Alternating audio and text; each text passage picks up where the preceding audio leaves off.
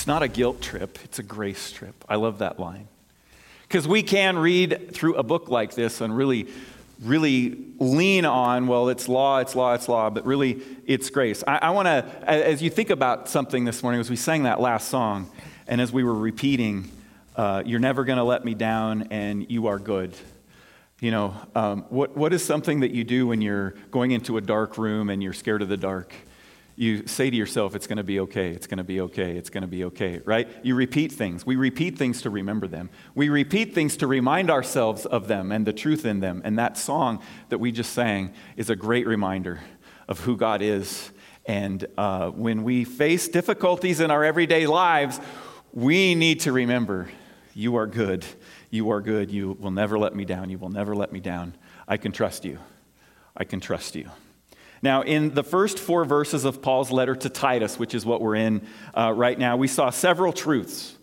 Just really quick, Paul reminds Titus and us that those who have surrendered their lives to Jesus Christ are servants. We are the servants of Christ. We are bond slaves to a most loving and gracious King. We are slaves, we are sent, we are selected, and we are sanctified. And we are in the midst of that process.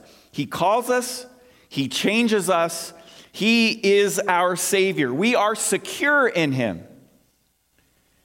We have His witness in this. And He, as Paul says, does not lie. Full truth, complete truth. We can trust Him. We have His witness in this. In contrast to the people of Crete, His witness is solid. We have His word. And in Jesus, we are then separated. We are in the process of being sanctified. He changes us from the inside out. And as we surrender to Him, He changes us and He uses us then in the lives of those people around us. Our children, our family members, our co-workers, the people at church. So this morning, we're then going to tackle chapter 1, Titus chapter 1, verses 5 through chapter 2, verses 10. So if you would please turn there with me, we'll begin there in just a moment. Now, there was a guy who was walking down the street in his neighborhood, and he sees a sign in front of the house, and it says, "Talking dog for sale." He rings the bell, and the owner tells him that the dog is in the backyard. So the guy goes into the backyard and sees this black mutt sitting there, and hey, the dog says, "Hey." And he says, "You really talk?" the guy asks. "Yep," the mutt replies. "Wow," the guy says, "So what's your story?" The mutt looks up and he says, "Well, I discovered this gift pretty young and I wanted to help the government. So I told the CIA about my gift, and in no time they had me jetting from country to country, sitting in rooms with spies and world leaders because no one figured a dog would be eavesdropping. I was one of the most valuable spies 8 years running. The jetting around really tired me out, and I knew I wasn't getting younger and I kind of wanted to settle down. So he says, I signed up for a job at the airport to do some undercover security work, mostly wandering around near suspicious characters and listening in.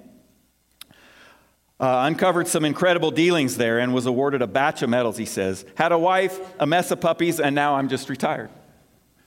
The guy was amazed, as you could imagine. And he goes back and he asks the owner what he wants for the dog. "How much do you want for the dog?" And the owner says, $10.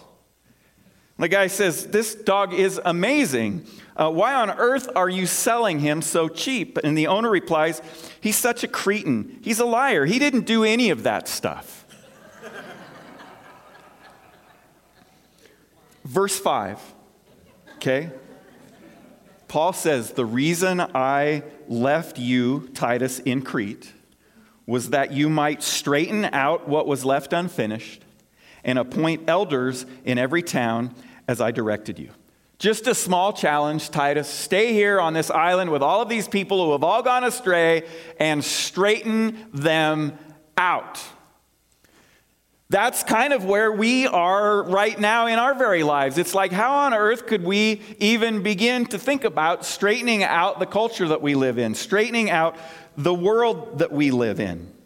These people, Paul says, and we're going to see this, they're on a crooked path. They have lost their way. They have allowed Jewish myths and human commands to intermix with the truth. And that in a combination with the fact that they're mixing in Christianity with Greek mythology. You see, the Cretans, people on the island of Crete, believed that Zeus, their mythological god, was actually born on Crete. That's where he lived. That's where he grew up, and they worshiped him. They lived like he did, in fact. He was deceitful, he was sexually enticing, he was corrupt, and he was a liar. They lived like he did. Now, not all Cretans were this way, but most were thought to live that way because of their long-standing history. When you look from the outside in, let's say the United States, for instance, as people from the outside of the United States look in at the United States from what they hear everywhere else, there are godly people that live in this nation, though if you sat on the outside and you looked in, you might come to the conclusion that there are none. Our reputation has lost its footing through the years in our world as a nation. Our nation needs straightened out, right? We all do. I mean, we can't point the finger at everybody else and not realize that we are broken too, that we have crooked ways, that we have crooked thoughts, that there are things that we need straightened out in our life. Now, in verse 12, Paul quotes Epimenides, one of the Cretans' own prophets. And this is what he said: Cretans are always liars, evil beasts, and lazy gluttons. They were controlled by their own passions and desires. They were self-indulgent with no self-discipline or control. The people of Crete were so characterized by lying that to Cretanize meant to lie. It became known. This was not the case, as I said, for every Cretan in their culture. It was especially the case for the false prophets that we're going to see about. It seems that you didn't have to look real hard to notice that these troublemakers were genuine, and Paul tells Titus how to do this. It is not difficult for us to identify false prophets in our day either, if we will only stand on the truth and compare what they're saying with what God tells us in His Word. We can simply look at them under the magnifying glass that is the Word of God. If they do not cling to the truth of the Word, if they do not preach the whole counsel of God, then they are not genuine. Look at verse 5. The reason I left you in Crete was that you might straighten out what was left unfinished and appoint elders in every town as I directed you. So Titus was to, first of all, appoint new leaders. Now they had established, from what we can tell, they'd established churches all throughout the island of Crete. When Paul was there at one particular time, we talked about this last week, the ship that he was on headed to Rome stopped. They gave him some pretty good freedom. He seems to have evangelized the entire island, and now they're returning back to it. And I don't know how much time has transpired here, but there's some problems. And Paul says to Titus, you need to appoint new leaders. You need to appoint elders in every town.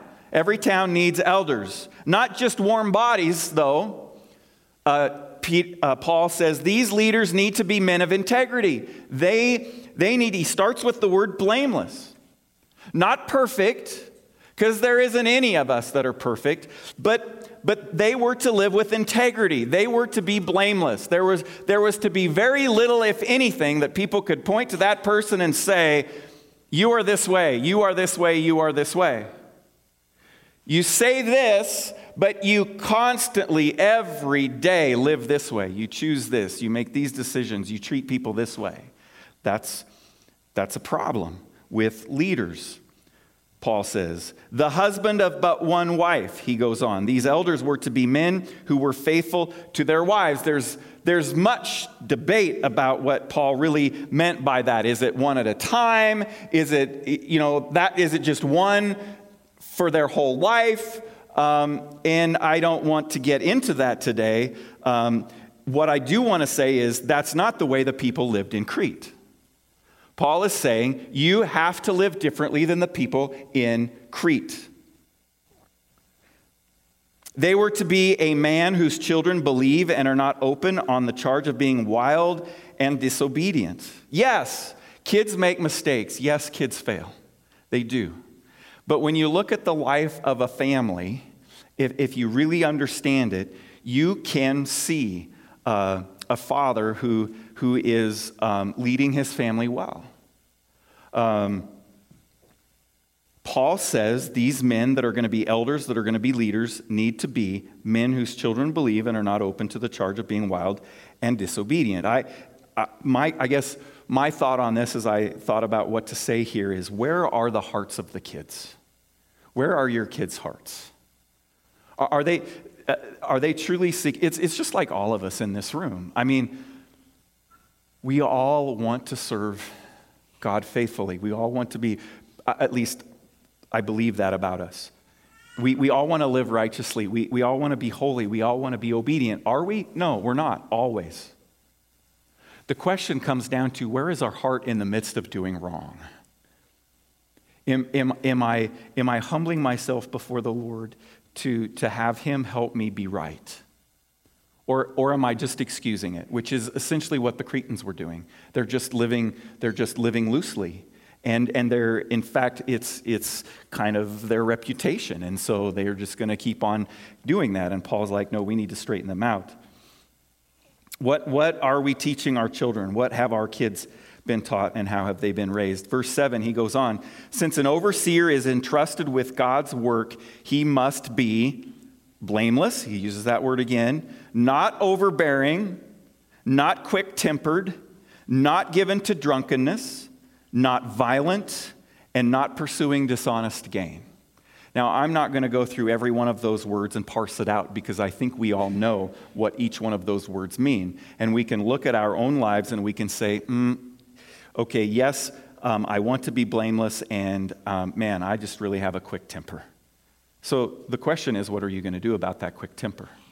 Are you just going to excuse it and say, well, that's just the way I am? Or are you going to surrender that to the Holy Spirit and ask Him to help you to not be overbearing or not be quick-tempered, not given to drunkenness, not violent, not pursuing dishonest gain? Now, if you're pursuing dishonest gain, you're probably not necessarily going to be willing to admit that, because you're being dishonest.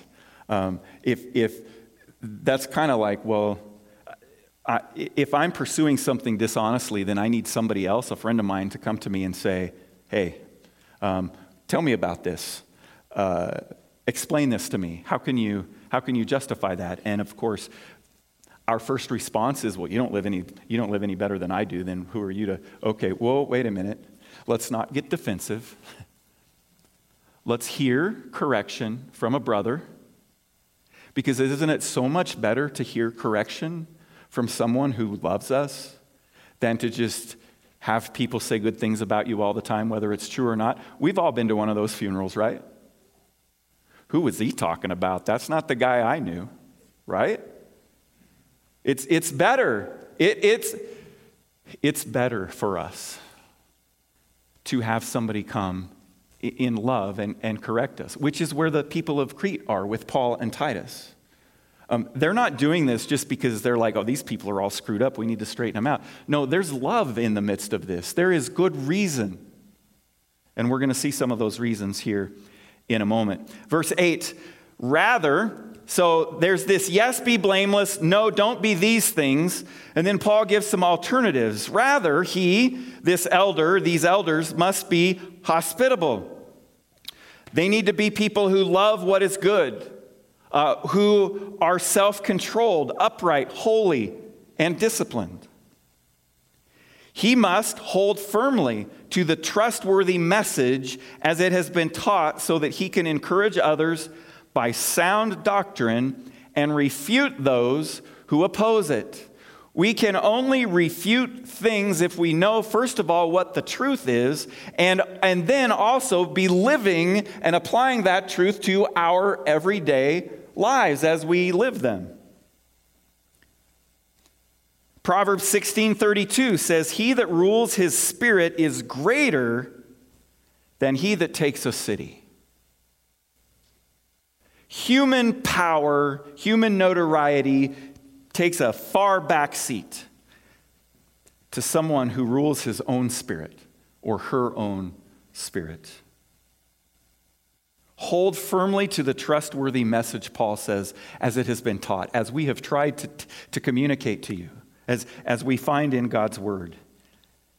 Continue to hold to the truth of God's word, even when our human desires or the pressures of the world want us to go a different way. Well, if I stand on this truth, this person's going to think that I hate them because I'm standing against something that they want accepted. Now, there's right ways and wrong ways to do that.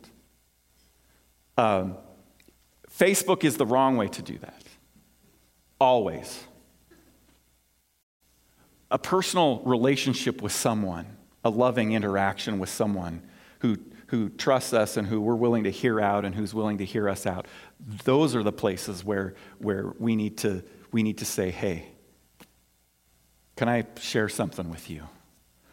And still, you've had somebody do that to you, and you've still become defensive and said, well, I mean, pardon me, but screw you. I'm not listening to you. Well, wait a minute. What do we want? Do we want to grow and live faithfully and be in the process of sanctification in a relationship with our Creator and Savior, or do we want what we want? Because it is better for us to give ourselves over to the King as a slave, as a bond servant, than it is to just sort of cursory with our minds follow him and agree with some of the things that he says, but not be full in the kingdom as his child. I didn't verify this, by the way. I read this in a book. Christopher Columbus was stranded in Jamaica and he needed supplies. He knew, being a watcher of the stars, that a lunar eclipse was to occur the next day. He told the tribal chief, unless you give me supplies, the God who protects me will punish you. The moon shall lose its light. And when the eclipse darkened the sky, Columbus got all the supplies that he needed the next day. In the early 1900s, an Englishman tried the same trick on a Sudanese chief. If you do not follow my orders, he warned, vengeance will be upon you and the moon will lose its light. The chief replied, if you refer to the lunar eclipse, that doesn't happen until the day after tomorrow.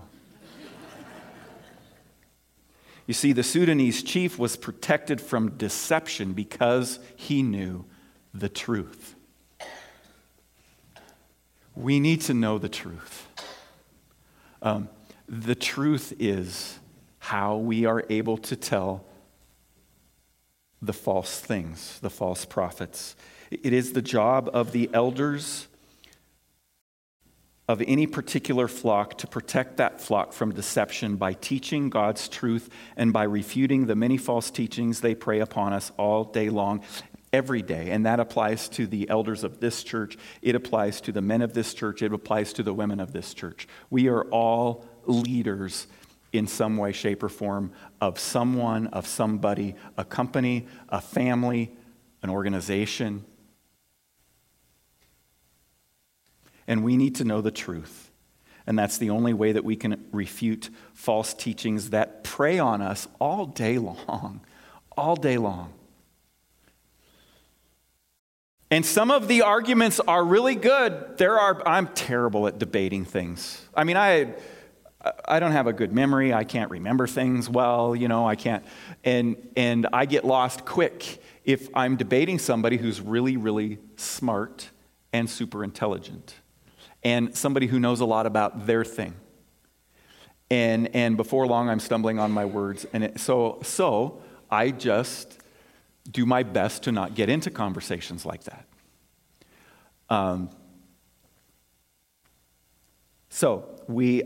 Titus is sent to appoint new leaders. Number 2, he is sent to confront corrupt leaders. As Titus puts men in place to lead the way they are to lead, then they are then to work at silencing the deceitful messages, especially those of the circumcision group, Paul says. He's very specific there in verse 10. For there are many rebellious people, In other words, that's something not to be, a rebellious person. Mere talkers and deceivers, especially those of the circumcision group. They must be silenced because they are ruining whole households by teaching things they ought not to teach, and that for the sake of dishonest gain. Even one of their own prophets has said, Cretans are always liars, evil brutes, lazy gluttons. This testimony is true, Paul says.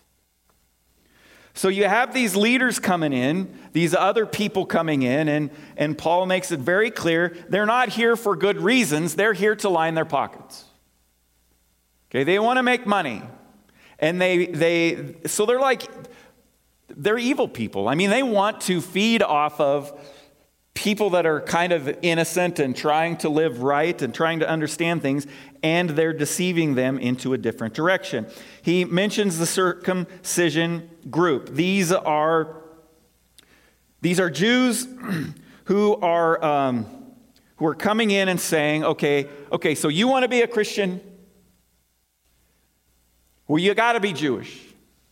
And you're not, but you can kind of be in if you'll do two things. If you'll get circumcised and if you'll follow the law. And of course, it's not just the laws found in the Old Testament. It's all of the other human laws that have also been added so that we can, be better than the law, so we can try and keep ourselves from failing at that. So we need to recognize that what is taught is important. And it must remain true to what God's Word says. We need to study and interpret as honestly and as genuinely as we possibly can. Adding in our own wants and our own desires, taking verses out of context, making them say things that we want them to say, not really what they say as falling in line with the whole counsel of Scripture. Paul says it will ruin whole households. It will ruin whole households. Apostle John in John chapter 4, verse 1 said this, "Dear friends, do not believe every spirit, but test the spirits to see whether they are from God, because many false prophets have gone out into the world." And those false prophets today are not just out in the world, but they have platforms that can reach thousands and millions. And we find ourselves on some of those platforms, and we can find ourselves kind of believing some of the things that they're saying if we're not careful and we're not trying to every day live within the whole counsel of God. Peter says in 2 Peter 2, 1 and 2, "But there were also false prophets among the people, just as there will be false teachers among you. They will secretly introduce destructive heresies, even denying the sovereign Lord who bought them, bringing swift destruction on themselves. Many will follow their shameful ways and will bring the way of truth into disrepute." Following corrupt leaders, which then can lend churches and entire denominations in our country, the way that our church systems and polity are all constructed, into living loose moral lives that have dire consequences. And it's not just about our behavior, but our behavior is really what proves what's happened inside of our heart and inside of our mind. And if our behavior doesn't match up with what Scripture says, then we need to back the wagon up. And it's not, okay, now I need to fix that behavior. It's, okay, where is my heart to begin with? We need to refocus ourselves in our relationship with God, or even maybe initiate it. Maybe we've been deceiving ourselves for years and we really haven't surrendered our life to Jesus Christ as our Lord and Savior. And then from that moment on, when He begins to do work in us, we begin to grow and make different decisions, and we're convicted by different things. We do feel guilty because we've done something wrong, and then we can repent. And in His amazing grace, when we do repent, He will forgive us of our sin and cleanse us from all unrighteousness. So following corrupt leaders, which then can lend churches and entire denominations into living loose moral lives has consequences. 3 of those consequences are, and this is found in chapter 2, verse 5. First of all, God's word is discredited. Oh, well, I base my life on the Bible. Everything that okay, really? The people of Crete were not proving that to be true. The second consequence of that is that people make evil accusations, and those accusations are true. They're not just lies. They're not just gossip about us. They're true about us. And then the third consequence is that the Christian message just simply isn't compelling. You don't live your life any differently than I do. Why would I want to, commit to going to church every week and a Bible study and spend all that time when you're no different than me? At all. Nothing. That's where the people in Crete were. There was so much inconsistency in their lives as in being separated from the regular culture of the island. And I hope, my prayer is that all of us want the opposite of those things to be true. That we want God's word to be raised up and to be honored. That we want people to lack support for evil accusations against us. And that the Christian message would be something that is unbelievably compelling. That it is something that has, because that's what it does, totally and completely changed our life. How we view the world, how we view people, how we interact with people, the decisions that we make on a daily basis. Pastor got on a bus once. He just got a job in this town, and he got on the bus and he paid the fare, and the bus driver gave him his change, and he looks in his hand and he sees the change, and he thinks about it for a second, and he lets the bus driver know that he had given him too much change, and he returns the 25 cents that the bus driver overpaid him in. He was getting ready to go back and sit down, and the bus driver said, "You're the new pastor in town, aren't you?" He said, Yes, I am. He said, "Well, I overchanged you to see what you would do." And when the pastor got off the bus, he was like, "Oh, Heavenly Father, I almost sold your son for 25 cents. How do we live every day? Are we living with integrity? Therefore, Paul goes on in the end of verse 13, based on these other things, based on this is the way it currently is, okay, Titus, this is what I want you to do. Rebuke them sharply so that they will be sound in the faith and will pay no attention to Jewish myths or to the commands of those who reject the truth. To the pure, all things are pure, but to those who are corrupted and do not believe, nothing is pure. In fact, both their minds and consciences are corrupted. They claim to know God, but by their actions they deny him. They are detestable, disobedient, and unfit for doing anything good. That's pretty straightforward and strong correction. Paul is saying, people in the church, especially the leaders, but all people in the church, we need to live with character. We need to live with character. Because in the world that we live in today, it is so easy to just excuse it. Because everybody else is kind of in the same place. But with strong and healthy men of integrity as our leaders, and as we be sure to confront corrupt leaders, how then shall we live? What does that look like for us? Well, Paul begins tackling that in chapter 2. Chapter 2, verse 1. He says, "You must teach what is in accord with sound doctrine." Teach the Word of God. All of it. Not just the things that you like and you want to follow, but also the things that you don't necessarily like or make you uncomfortable. Teach the older men to be temperate, worthy of respect, self-controlled, and sound in faith, in love, and endurance.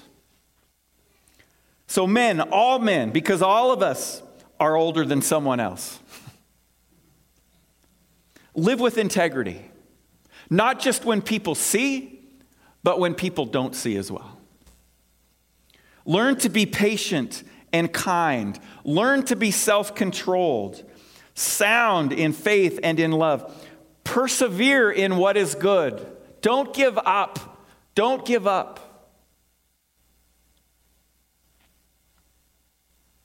For your families and your work and your community. Now, we all need to learn. All of us are different places in this process, in this journey. One would assume, or, you just have to find out. It may be an older man who came to Christ later in life, but generally speaking, the older we are, the more wisdom we should have. The more experience, the more life experiences we should have learned from. And if we are living for Jesus Christ, then older men definitely have things that they can teach younger men. But that can only occur if you're living with integrity, because those younger men will look at you and see what you say and go, not for me. Because they're different. Number 3, likewise, teach the older women to be reverent in the way they live, not to be slanderers or addicted to too much wine, but to teach what is good. Older women, and you know who you are, reverent in the way that they live. That means respectful. It's easy to look down on others, isn't it? It's easy to point our finger at other people's specks in their eye when we have a blatant, huge board staring right at us in our own.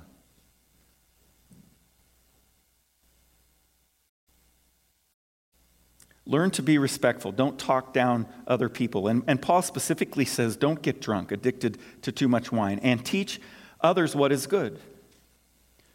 All of us older men and all of us older women have a platform with other people. We have potential interactions with other people. That can be used for good. Of course, if we're not being accused of doing all of the opposite things that Paul is encouraging us to do. Because if we're doing the things that, if we're trying to be a leader in the church specifically, and we're doing the opposite things that Paul is talking about here, that does not only make us poor leaders, it makes us hypocrites. Because we're willing to say that I believe this, and we're also willing to say I'm going to continue to live this way. Now, there is amazing room in God's kingdom for failure. That's why we need a Savior.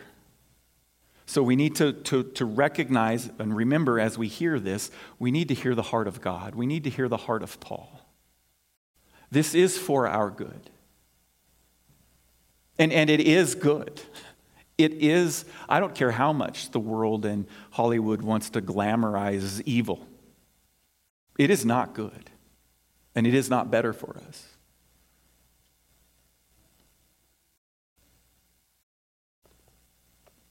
So women, older women, if you are living reverent lives, not slandering, then in verse 4, Paul says, then they can train the younger women to love their husbands and children, to be self-controlled and pure, to be busy at home, to be kind, and to be subject to their husbands, so that no one will malign the word of God. So older women, Paul is saying, you need to take on some younger ladies. And teach them, train them. And younger women, you need to find an older woman who you can look to for wisdom.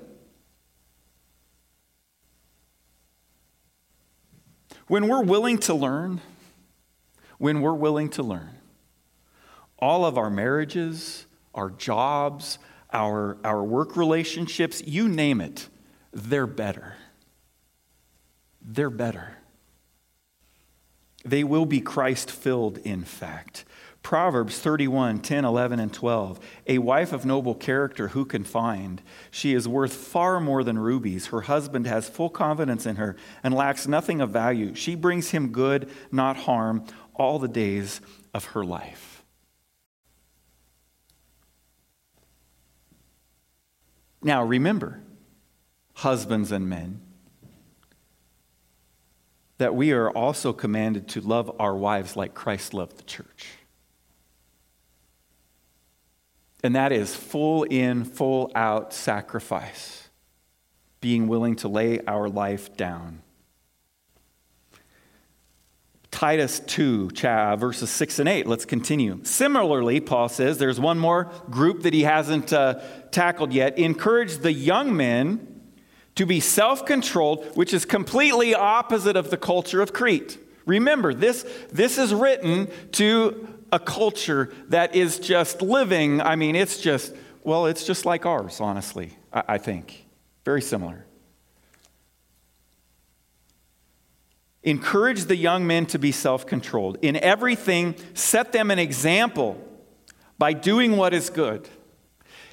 Paul's not saying just tell them. Paul's saying live it before them.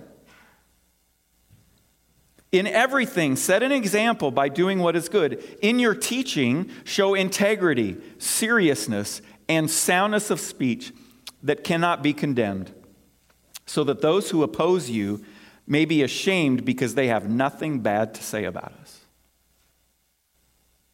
Think about your life this week. Think about the things that you posted on Facebook, or think about the conversations that you had with people, or think about the attitude you had towards your children, or kids, think about the attitude that you had towards your parents. Is there anything within that you could be ashamed of and that would give other people reason to say something bad about you? It's harsh, but it's what we need to hear. Because if we reverse course on those things, now if it's something if it's a behavior that you've been operating under and within for a long time, one day of change is not going to show people that the Holy Spirit is working in your life. But we just have to start someplace. And why not today? 2 Timothy chapter 2, verse 22, Paul was telling Timothy, flee the evil desires of youth and pursue righteousness, faith, love, and peace, along with those who call on the Lord out of a pure heart. See, the world wants to tell you, kids, you need to just get what you can.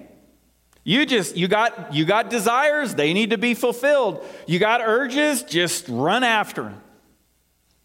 No. And Paul has Timothy here who's a leader, an elder in a community. Flee the evil desires of youth and pursue righteousness, faith, love, and peace, along with those who call on the Lord out of a pure heart. And in his first letter to Timothy in chapter 4, verse 12, he said, and this only works, right?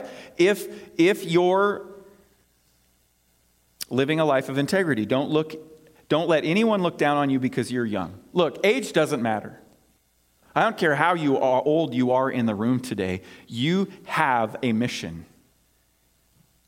You are an evangelist. You're evangelizing people towards something.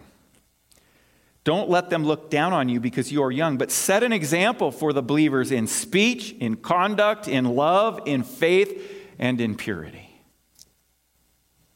And then finally, Paul says in Titus chapter 2, verses 9 and 10, teach slaves to be subject to their masters in everything, to try to please them, not to talk back to them, and not to steal from them, but to show that they can be fully trusted, so that in every way they will make the teaching about God, our Savior, attractive. See, Paul is teaching us that in God's kingdom there is no difference. He says it multiple times. There's neither slave nor free. There's not Greek or Jew or Gentile. He teaches that everybody is equal in the kingdom of God. And there are slaves, there are bond slaves on the island of Crete who are hearing this message. And Paul wants to make sure that they don't discredit the gospel of Jesus Christ and the change that's happening inside of them because of how they're treating their masters. It's an interesting thing to think about. You see, Paul says it doesn't matter what color your skin is. It doesn't matter what your socioeconomic status is. It doesn't matter that you are free or slave. We are all equal in God's eyes. But in the situation that you're in right now, whether it was unfair, whether you were unfairly put in that or not, many, and when the Bible refers to bond servants, it's talking about people who have self-indentured themselves to somebody else. I'm not saying that slavery, unhealthy slavery, wasn't a part of the culture then, because it was. But Paul never, for whatever reason, separates those out. He just says, if you're a slave and you're a Christian, obey your master. Don't steal. Don't talk back. And of course, my hope is that their masters would be treating them fairly, but that's not necessarily the case. And that's not necessarily the case for any of us in relationships that we're in.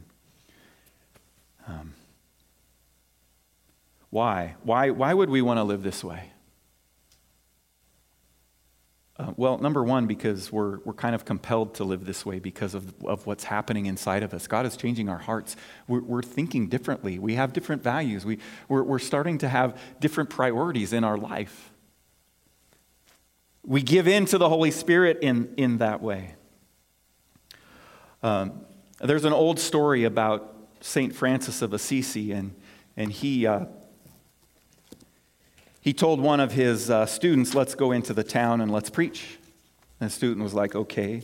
And so they go into town, and as they come into the gate, they come across this beggar there, and they stop and they visit, and they encourage this beggar and give him a few coins, and then they go on and they see these kids that are playing soccer or whatever they played back then, and they kick the ball around with them, and while they're playing with the kids, they noticed a widow in the doorway, and they go over and they encourage her, and they're talking to her, and then, you know, after visiting with a few more people, St. Francis says, all right, let's go back home. And he's like, well, wait a minute, I thought we were going to preach. We have been.